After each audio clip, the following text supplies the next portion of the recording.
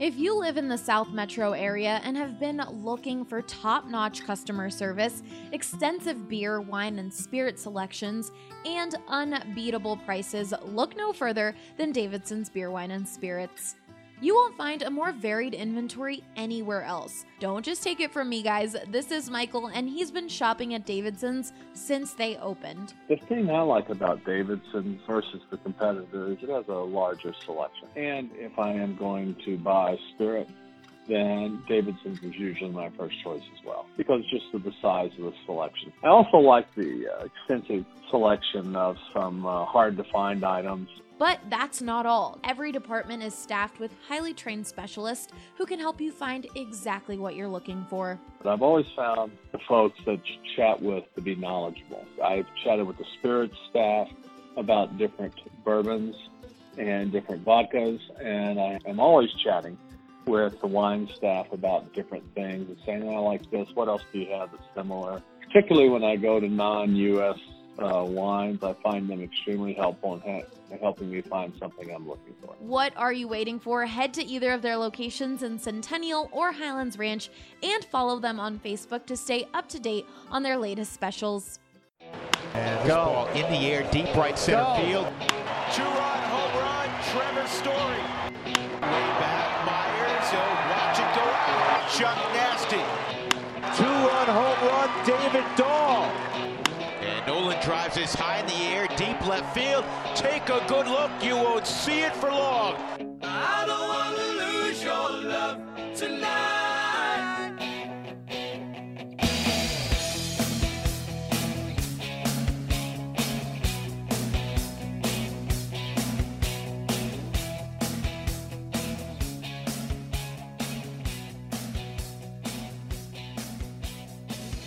Welcome into the BSN Rockies podcast presented by The Green Solution.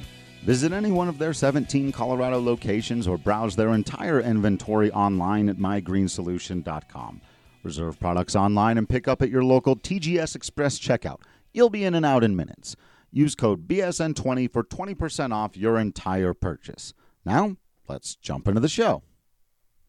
I am your host, Drew Kreisman. I am the managing editor of BSN Rockies, and on this episode, I want to talk a little bit about these first couple of games with the St. Louis Cardinals, some of the things I've noticed inside of them, the first win in the Rockies' career for Chichi Gonzalez, and actually I did want to talk about that a little bit more, but I want to begin today, this first segment here, with the topic that's been going around. It's just the elephant in the room. It would be silly for me not to discuss it because it very much became a part of my existence, I suppose. This day, I went in to record the Denver Sports podcast, which I hope you all are enjoying, that when we all get together, the four major sports. And I guess we're talking to some of the college sports now, too, which has been fun, especially with the Buffs having quite the start to their season. But, you know, we had planned several days ago to do this segment where we anticipate whatever the hottest take of the week is going to be, whatever that Twitter comment is going to be, or however you might define it. And sort of try to get out in front of it and then see if anybody comes out and says the thing that you're predicting was going to be said. And I can't prove this to anybody other than maybe Ali Monroy of BSN Denver, who is our, lead on that podcast and also had a video. She's really like a superstar of the whole company. She does a lot of fantastic work. But the point is, I came in fully prepared to try to get out in front of a take that by the time I got to the office had already taken over Rocky's conversation. It was basically this. I had even written it down. It was going to be the Rockies' collapse at the end of the season has been so bad that they should trade Nolan Arenado. And I did not realize that there was going to be an article by a baseball writer for whom I have a great deal of respect, Ken Rosenthal of The Athletic, who suggested pretty much exactly that. Now, it's interesting. There So I read the article, and it doesn't necessarily come right out. Like, the whole thing isn't really framed around a trade of Nolan Arenado or what the Rockies might get back or how they could move on from there. It's really more a philosophical article about how difficult a position the Rockies are in and how they're going to have a difficult time building and rebuilding. And I disagreed with quite a bit of it. And anyone who's listened to this podcast before, quite frankly, there wasn't anything new in there that I haven't already addressed on here before. The reasons why I disagree with the notion that the farm system being low rated means that there's no young help on the way. But it was all of the arguments, and it was actually an extraordinarily well made argument because Ken's a smart guy and a great baseball writer, one of the best. But ultimately, it did not come from the perspective of someone who's thinking about how the Rockies are going to try to win baseball games in the near or long-term future. It really didn't. And a couple of times it kind of tried to make that a part of the conversation, like I said, by suggesting this is kind of the only way that they can rebuild, which I think shows, quite frankly, a lack of understanding, I'll say, of the full organization, what's going on here, why the Rockies were good in 2017 and 2018, why they were building steadily up, and why they're bad this year. What are the specific reasons why they went from being several games over 500 going into the month of the trade deadline? Some people were still talking about, I was one of the people still talking about how they could be buyers, and it was 50-50 there for a minute. To think that the last 2 months of baseball have been so bad that a team ought to consider, after having made the postseason in back-to-back years, trading a once-in-a-generation talent in the middle of his prime. I'm sorry, you don't get equal value. You can't do that. If you're trading Nolan Arenado, you are punting on the next 2 or 3 years of your franchise. You've probably got to trade Charlie Blackmon as well. It wouldn't make any sense to trade one and not the other. You get what you can for him at this point. I've talked about why the big thing is the Rockies just don't need to be in rebuild mode, and this is a way premature take. This is 8 months after the guy signed an extension that a lot of people never thought he was going to sign to begin with. It's just way, way, way too early for this talk. Now, if the Rockies get off to a terrible start next year, around the deadline would be the earliest that it would even make sense to start having this conversation. But right now, it really, really doesn't. And there's a point where you go, okay, there's a fair argument to be had here to sort of go back and forth. But I do think some people like to gloss over the sort of fundamental insult of suggesting that a team trade a once-in-a-generation talent in the middle of his prime. Because that's just, you don't get fair value when you trade a guy in any sport that way for a bunch of guys so you can rebuild your farm system. The Rockies have had a very good farm system before. It produced the team they have now. They've got to roll with these guys. And the thing that's, I think the weirdest about all of this to me is that the most important factors for whether or not the Rockies are going to compete or not next year are John Gray, Germán Márquez, and Kyle Freeland. And there's so much possibility there in either direction, to be fair. But that just needs to be a bigger part of the conversation. And I feel like if you can't really run through a great reason, you have to have a steadfast belief that all three of those guys are going to just not pitch well next season, or two of the three are going to be very, very bad next season. That has to be your premise if you're saying the Rockies have got to trade Nolan Arenado, because they have young talent. They're getting caught in this weird technicality, but it is not a wise notion for the Colorado Rockies to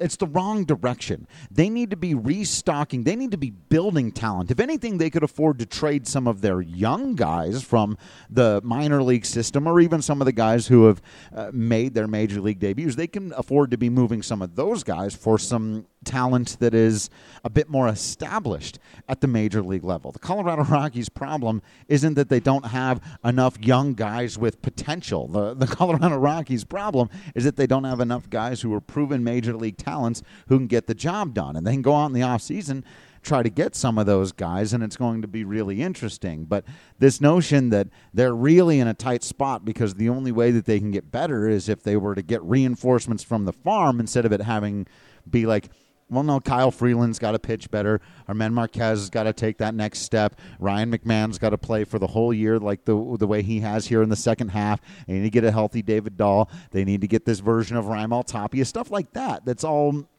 There are a lot of different ways that teams can improve. And so that was kind of a part of the opening premise of the thing, was like, this is probably the only way they can improve. And for me, again, that displays a lack of understanding of some of the valued assets that the Rockies do have and can move, even upwards of, if you wanted to get super crazy and take advantage of the high value season that David Dahl just had, but you're worried about the injuries, so you trade him for pitching. Like, there's a ton of things you can do before you start considering trading the best player in the history of your franchise, who's going to go down as the best third baseman of all time, who you can build a winner around, who's one of the most consistent guys and the most clutch hitter in baseball over the last 5 to 10 years. But and with no, and this is always my issue, is that if you're going to suggest something like that, you really ought to try to sell the other side of the trade. And that's the problem, is when you don't put specific names, it's so difficult to say, oh yeah, move that guy and you could get a bunch of great prospects for him. Like, cool. And some of them won't work out. That's just not, there has to be more to it than that. And the notion that it's the only way that the Rockies can get better is to trade from their best players, when there's actually a lot of different ways that we've gone over on this podcast. I'm not going to relitigate every single one of them. If you're listening to this, you know the ways I'm talking about. We've talked about how they can creatively get rid of some of the contracts in the bullpen, or some of the fact that they do now have a bunch of guys in the outfield who can play. They can move one or two of them for a reliever here or there. There's a lot of things that can happen.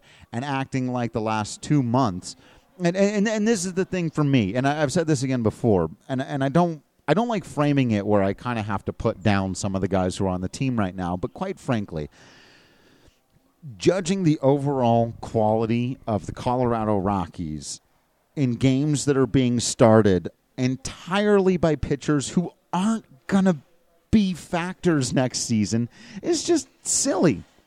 Look, if the Rockies were still in this tailspin and they were throwing out Marquez and Gray and Freeland and Lambert, then maybe we could be talking about it. But you can't start talking about moving Nolan Arenado because Rico Garcia and Chichi Gonzalez can't pick up quality starts. Antonio Senzatella just got his first one since June 23rd. He's had to be in the rotation because everyone else is on the IL. That's not going to be the normal situation for the Rockies. And you can't look at game results when the most important factors are the things that are costing you games that are also just going to be completely different next year. So for me, it lacks foresight. We went over basically all of this with the Charlie Blackmon thing. I honestly didn't think, with the extension, there's still 2 years left on that thing. You know how many baseball games Nolan Arenado is still going to have to play in? I know he's upset right now. And here's another thing. Let's all take one step back for a minute and live in the real world where, yes, everybody wants to win baseball games, and yes, Nolan Arenado is competitive, and yes, he has gone on record and said he wants to be on a winning team, he wants to win baseball games. Nolan Arenado is going to be getting paid $30 to $33, $35 million in his mid-30s. Unless there's something crazy that happens in the next CBA, I don't see him walking away from that unless he's absolutely convinced the Rockies are not just going to have a tough time building, but that they're going to be terrible for the entire tenure of his contract. It's a lot of money to play in a place where you're comfortable, where you've been very, very good. You have had success as much as people on the outside. And this has always been what it is for me. It comes back.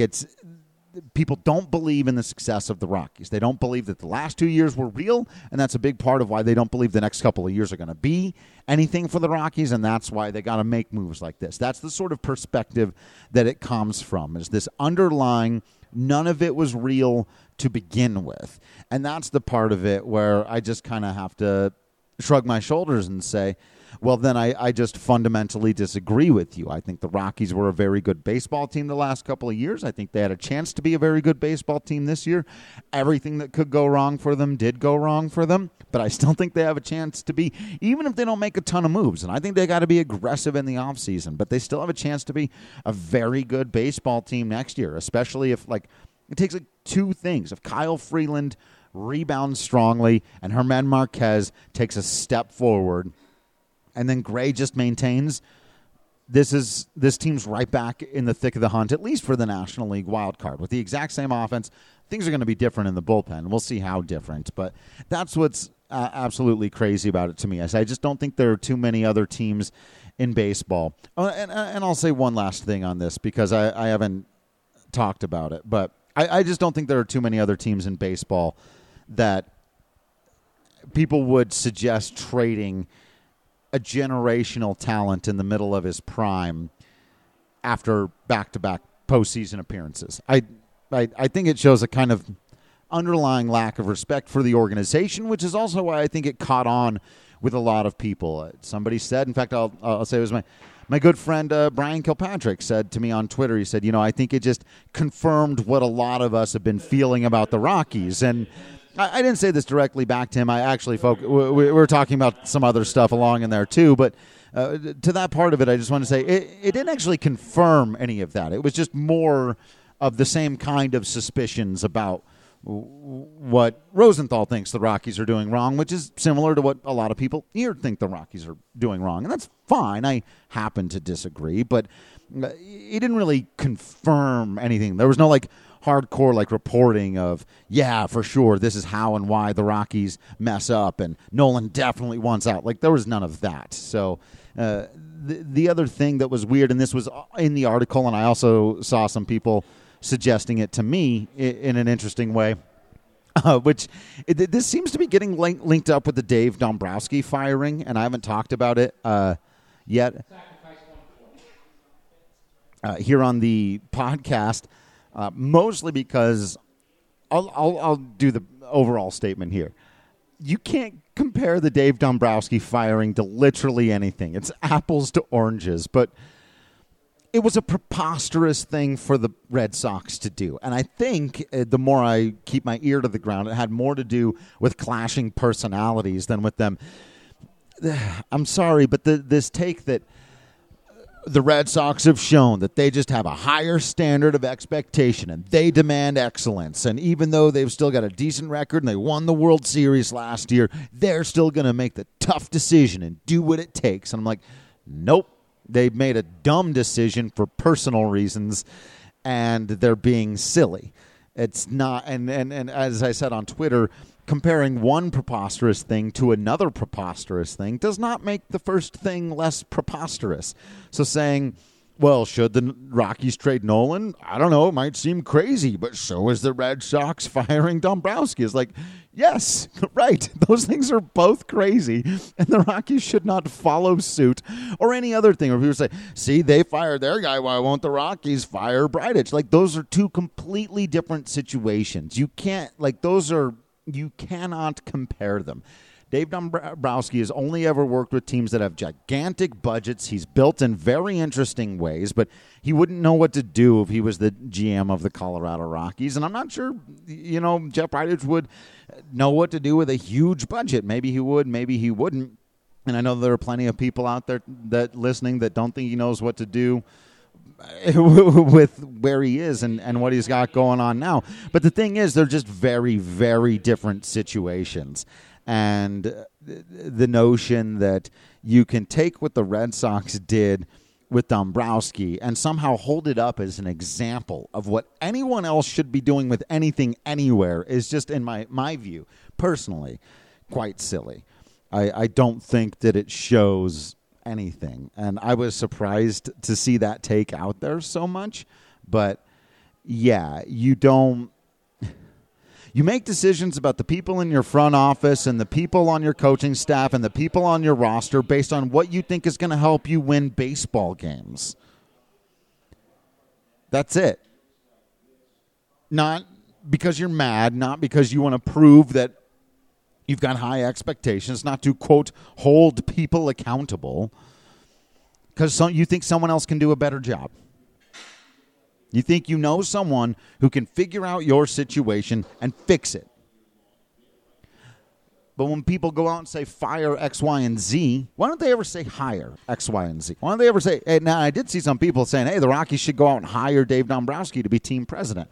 Now that could be interesting. I don't know that Dombrowski would have any interest in being a team president and not being a general manager. That's 100% speculation. And back to our old fun conversation about there's a lot more that we don't know than that we know.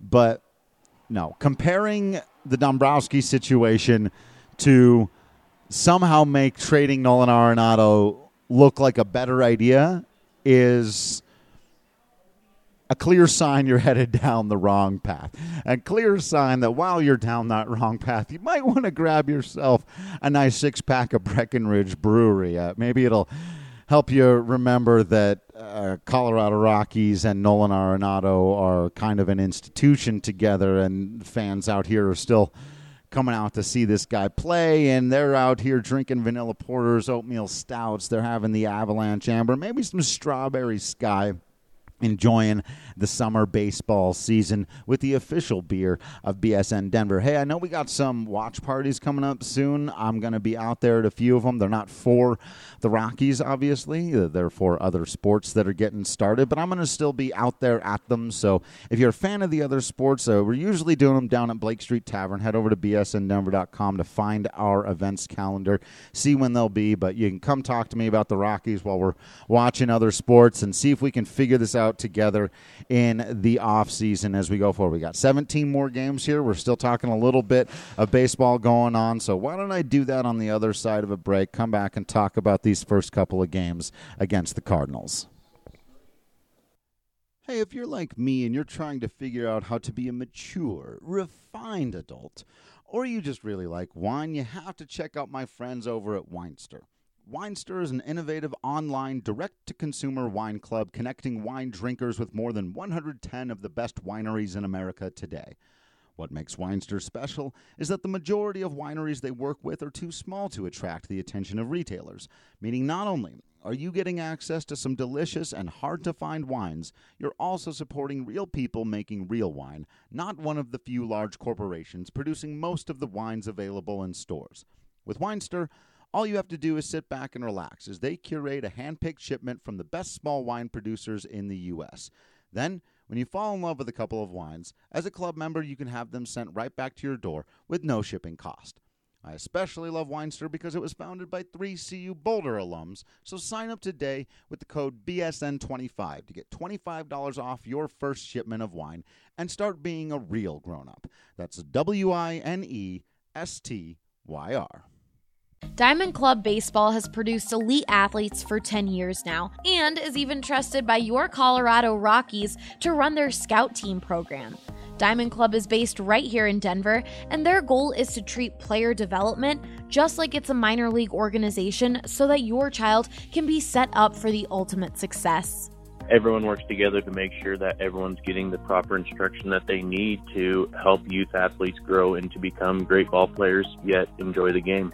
That's why I have my son playing with Diamond Club, because it's a great way to really show them they're learning baseball the right way. That was Sean. As he mentioned, his son plays on a Diamond Club team. They offer multiple summer camps, private lessons, high school teams, and youth competitive teams. Plus, their prices are more affordable than their competition. Diamond Club has very fair price. When you kind of pay and know that all fees for the tournaments, fields, uniforms, and instruction are taken care of, as well as getting access to some of the things that other programs don't offer, like entire team instruction and fitness programs, the whole package to really make sure that a ball player ends up a well-rounded youth athlete. Believe us when we tell you that after experiencing the knowledge, positive attitude, work ethic, and fun that their summer camps provide, your child will want to play on one of their teams. Check out diamondclubbaseball.net today to learn more. Welcome back into the BSN Rockies podcast presented by The Green Solution. I'm going to go ahead and wrap up the entire series with the St. Louis Cardinals. Thought at first I'd be doing just the first couple of games there, but didn't really have time to get another one of these in before the day game on Thursday, and so figured I'd wrap up the whole thing. The Rockies surprisingly take the set from the St. Louis Cardinals 2-1, with the Cards salvaging the last game in this series. And really, even despite the final score in that last game, all of the games were close. The Rockies have played some of their more sound, fundamental baseball of the season in this series, which I think is probably still, if anyone is still watching these games pitch by pitch, inning by inning, a pretty frustrating thing to behold when you see all of the things, especially the way that the bullpen has been over the last week. The bullpen has been really, really good, and you just kind of shake your head and go, where has that been, all season? But putting all of that aside, getting over all of that, there were some really interesting things I thought that we saw in these last couple of games. Obviously, it did begin with pretty quality pitching. You got a good game out of Chichi Gonzalez and a good game out of Antonio Senzatella, both of whom had some pretty rough outings as of late. Now, for Chichi, it was his second good one in a row. He had one out there in L.A. Obviously, we all remember that. If you're still watching, where he got absolutely blown up at Coors Field. Couldn't get out of the first inning the last time he was at Coors. Could only retire 2 guys and gave up, I believe it was 7 runs there in that first inning, and just an absolute nightmare. And I even sent out the tweet after the game about how impressed I was with the fact that he was able to talk to the media at all and be in any way composed about it, and he was pretty remarkable. But then he goes out there on the road in L.A. against the Dodgers in their house and put up 6 really strong innings, but the bullpen blew it behind him pretty much immediately upon him leaving the game. And in this particular case on Wednesday, they held up for him. I'm sorry, he pitched the game on Tuesday. The bullpen held it up for him, particularly Carlos Estevez. We have seen Brian Shaw a couple of times come into these games and almost kick them away, and Estevez save it a couple of times. Not get the save at the end of the game. We're not talking about the stat there.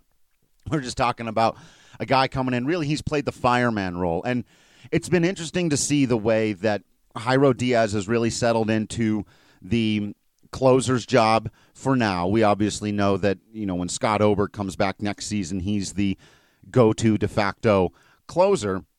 But seeing Jairo Diaz get these opportunities and succeed in them, and even succeed in them through some tumult, as it were. They haven't been free and easy. He's had base runners. He's had leadoff runners. He's had tight situations where he's almost blown the game. He's given up a run here or there, but still managed to get the save or hold for the win a couple of times. And that's the exact kind of thing that you want to see out of this guy. Remember, it's still Jairo Diaz's first full year of Major League Baseball. He's not a young pup anymore because some injuries and some personal stuff that's gone on in his life that we've touched on before, but he is still very much a young, we'll make the distinction sometimes. Bud Black will say he's a young service time player. He doesn't have a lot of time against Major League competition, and he's showing really, really well for himself right now, and that's a big deal. The Rockies are still losing games because of Shaw, McGee, Davis, and though really they were already losing the one with the Davis-McGee thing. We'll get to that in the finale. But you feel much better about your bullpen going into next year if instead of one reliable guy, Scott Oberg, you feel like you've got 3 pretty reliable guys in Oberg, Diaz, and Carlos Estevez, who is now being used as a roaming fireman in the toughest situation. If it's bases loaded, nobody out, and it's not the 9th inning, where you're probably just leaving your closer out there, the proverbial pitching with no net.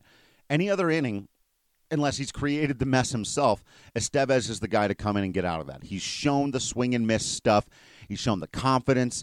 And Bud Black said the other day, his overall numbers may not look super fantastic, but he's had 1 or 2 games where it just got away from him. For the rest of the season, for the most part, Estevez has very quietly emerged as a guy that Bud Black can count on in those big spots. Is he going to get out of all of them? No, that's tough to do. Sometimes you're going to give up the sac fly, or somebody's going to put a ball in the gap, and a bunch of runs are going to score even though it wasn't your mess, and people are going to be mad at you anyway. That's the tough job of that kind of role. But Estevez has, I very much believe he has the mental capacity, the drive, the want to want to be in those situations. I asked him about his adrenaline getting up for big strikeouts, and he admits to it. He wants those situations. He wants to get the big swing and miss, and he wants to go after the best right-hand. Not that he don't want to go after the best left-handed hitters either, but he wants Manny Machado, or Stanton's not in the league anymore if you happen to be facing him, Paul Goldschmidt.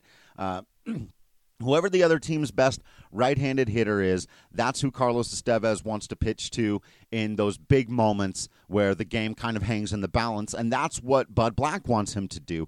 And if he's emerged as that and can continue to be that in a season where Jairo Diaz is your primary setup man and Scott Oberg is a quality lockdown closer for you, now you've got the 3 most important parts of your bullpen taken care of.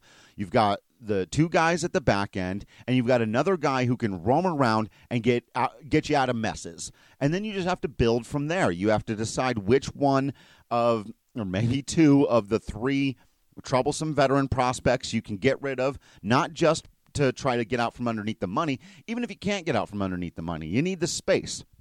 So you can give that roster spot to whoever in spring training emerges in a battle out of Wes Parsons and Philip Deal and Joe Harvey and maybe some guys you've brought into the organization, and Yency Almonte and maybe Tim Melville and Chichi Gonzalez are battling it out for a long man spot in the bullpen. But you're suddenly this element of your team that has really been the thing, other than Kyle Freeland, the bullpen has been the thing that derailed the season. The defense and Kyle Freeland come in sort of second and third on that list, in my mind. And we'll get to our big, post-season autopsy of what went wrong here and what needs to be fixed. But for me, still by far the biggest thing is that bullpen, because I have faith and analysis that tells me that Kyle Freeland is going to be better next season. Similarly with Germán Marquez. I think John Gray is going to continue to do what he's done. And so I don't think you're going to have the same kind of problems in the starting pitching as you did last year, or this year. I'm already putting it in the rearview mirror a little bit. And you're not going to have a lot of the same issues that you had, I think, on the offense. It's going to be a little bit different because of emerging young players. But for the most part, I think your offense is going to be roughly the same. I'd like to see them finagle it so that they can get the best out of their defensive lineup with the players that they pretty much already have. So that leaves you with having a massive overhaul of your bullpen. And a couple of weeks ago, that felt like you've got 1 out of 8 relievers, and you need to find 7. Now I think you've got 3 guys that at the very worst you feel pretty good about. Like if Estevez ends up being the 5th guy in your bullpen or the 6th guy in your bullpen, then you've acquired some pretty good talent. Some guys have emerged for you. That's a good position to be in. But as it stands right now, each one of those guys is pitching like back-end, high-leverage, major league caliber relievers. And that's big news for the Colorado Rockies, because that means that they need to go out and find 1 or 2 guys and then have this big, like I said, open competition to see who can emerge amongst them and the guys they've already got in the organization, but particularly the way Estevez has been able to come in and pitch. And let's remember, too, these Cardinals came into this series very much trying to win all of these baseball games. They came in hot. They're trying to win the NL Central. They're just a few games up there.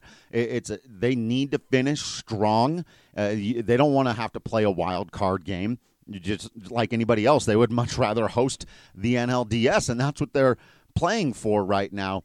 They were doing everything they could to try to win those games. They're laying down bunts. They're stealing bases. The Cardinals were scrapping and clawing and doing everything they could to win all three of the games. And twice Estevez came in when they were at their heightened focus, really trying to get it, and he shut them down. That's big stuff. That is big time stuff. It's not quite the same as, if the Rockies were trying to win the division and he did that. That's more pressure, absolutely, for sure. But let's also not pretend that just because the Rockies are totally out of it, it doesn't really matter that, Estevez happened to get 2 big strikeouts with runners at first and third and 1 out. That's with the tying run being at third. For the Cardinals, that was a big deal, and they got beat in that situation. So congratulations very much to Chi-Chi. I've talked about it a little bit. I talked about it on the Denver Sports Podcast, but he just could not have been more excited in the post game, and good for him, man. He should get to bask in it a little bit. It's really, really hard work just to get to the big leagues, to get a major league win. I don't know what his future is going to hold, but on a personal level, I am rooting for that young man. He's a good dude, and it was cool to see the way even his teammates responded to getting him that win. It meant a lot to everybody, especially him, and I think that's pretty cool. And then, with Senzatella, we've got this very similar to Jeff Hoffman's situation of, is there enough time to tell? Because Senzatella has also made mechanical adjustments. And this is something I was going to go into more in depth in the offseason. I think Senzatella is an extremely interesting candidate for a guy who can be tooled around with a little bit and still be very valuable for this club. Maybe as a 5th starter, maybe in the bullpen, but I do think he needs a mechanical adjustment. Typically, you don't make that. He doesn't get enough swings and misses. He's got to find a way to get a little more swing and miss with some of the stuff that he's got. And you can make some adjustments mechanically to maybe add some deception, maybe try to get a little more downward tilt on some of his breaking stuff. There are things you can do, and in fact, they're doing them. Typically, you don't make that level of, they've been very small adjustments. You don't want to make a great big, like totally rework his delivery in the middle of a season, even if you're totally out of the season. But when you are totally out of the season, the Rockies were mathematically eliminated from the postseason yesterday, you can tweak a bit. You can get experimental, where you wouldn't if the team was competing. You don't want to start messing with stuff.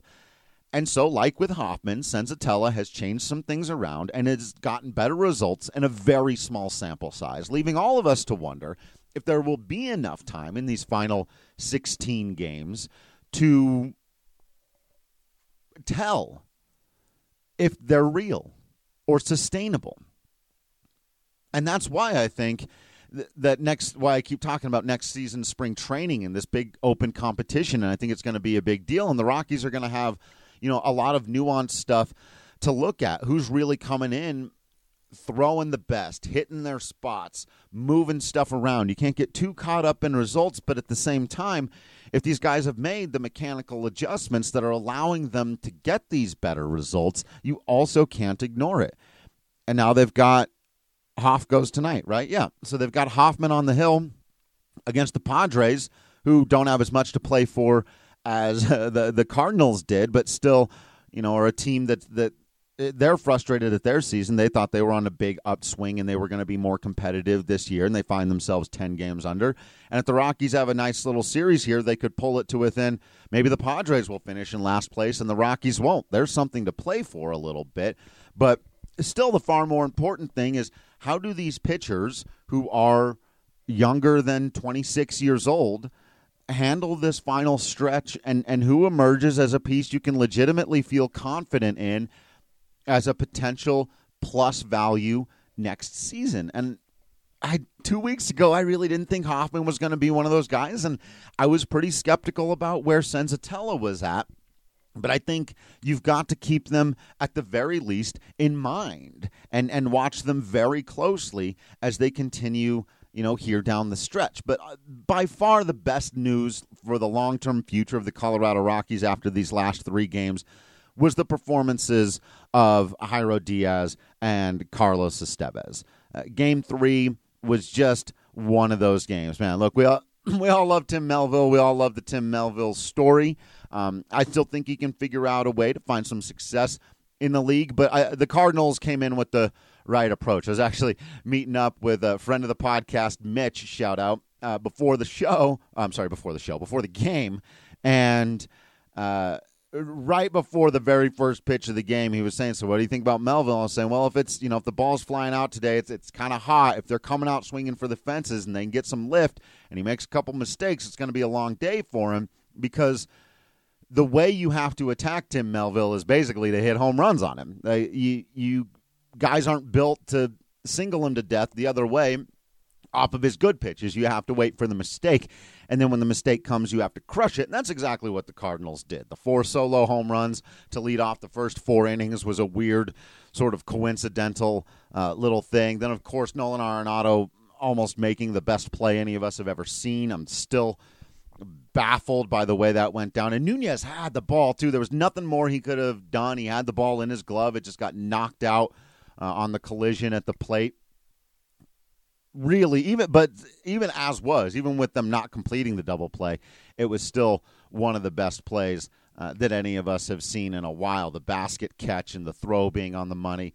Absolutely stellar stuff there from Nolan Arenado, obviously. I mean, we're not surprised by it. He's going to win his 7th straight Gold Glove. And that's the thing that's funny, is that we're not surprised when he does stuff like that, no matter how good it is. And then the other fun storyline of the day, it was kind of an interesting clubhouse because obviously they lost. It wasn't close, but they'd already won the series, and there were so many fun things that happened, like that play and the fact that Josh Fuentes got his first home run in the bigs, and then about 20 minutes later, his cousin got home run number, 217, or his 39th of the year. It's just really funny. Like, he even joked after the game, like, he got his 20 minutes of fame. He got to be the talk of the town for a nice 20 minutes there, and then I had to take it back from him. Really funny stuff. Obviously, none of us are going to stop talking about how they're cousins anytime soon. Those are just fun stories. And I also thought he played a pretty nice first base. There was one play in particular. I thought Garrett Hampson looked really good at shortstop, actually. He made some nice plays over there. And he had 1 or 2 throws from awkward angles that he just let him go. And Fuentes made some really athletic, nice digs at first base. The kind we've been seeing Murphy whiff on for a lot of the season. And so for a minute, I thought it was McMahon. I had forgotten who was playing where. And I went, oh, great dig from McMahon. He's really got that long body and that good athleticism. And he went down and did the thing. And I went, oh, no, that's Fuentes, which is good. It's like when McMahon goes over and play third and you forget that it's not Nolan. He makes a diving stop and throws it. And you go, wow, Nolan's so good. Oh, shoot, no, that was McMahon. It was kind of one of those for me.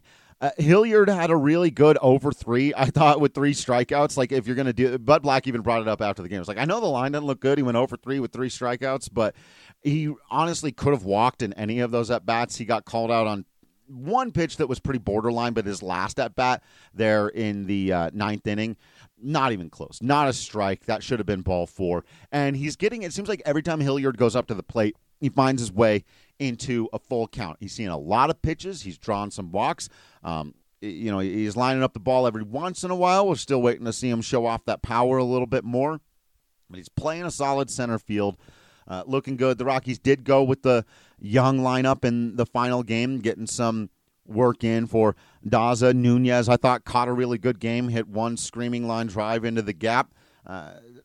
Also drew a walk. And so, again, I think Nunez continues to show you that he is ready for the big leagues. He is auditioning for a job next season as much as anybody out there, and I think he's having a pretty darned good audition. So we'll continue to keep our eyes on all this stuff. I'm going to be leaving a few moments from now as I record this to get down to the clubhouse, check out the lineups, see what's going on with your Colorado Rockies for this final stretch and keep seeing what we can see out of these young guys and glean what we can. We're all going to be on Hoffman, but if he throws one more really good game tonight, it's time to start seriously thinking about what kind of role he could play on next year's team if this is for real. And again, and I know it would only be, that'd make it 3 in a row where he's been pretty solid, but the stuff has always been there. That's the thing with Hoffman. It's a little bit different than with some of these other guys. He's got top of the rotation stuff. It's just, can he figure out the mental and mechanical aspects of pitching properly? And if it's starting to click for him, this is not a ship you want to abandon right as it's about to set sail. So let's keep our eyes on that tonight. I'm sure we'll have plenty more to talk about. Also, I'm going to have a lot of guests on the next couple of episodes of the podcast.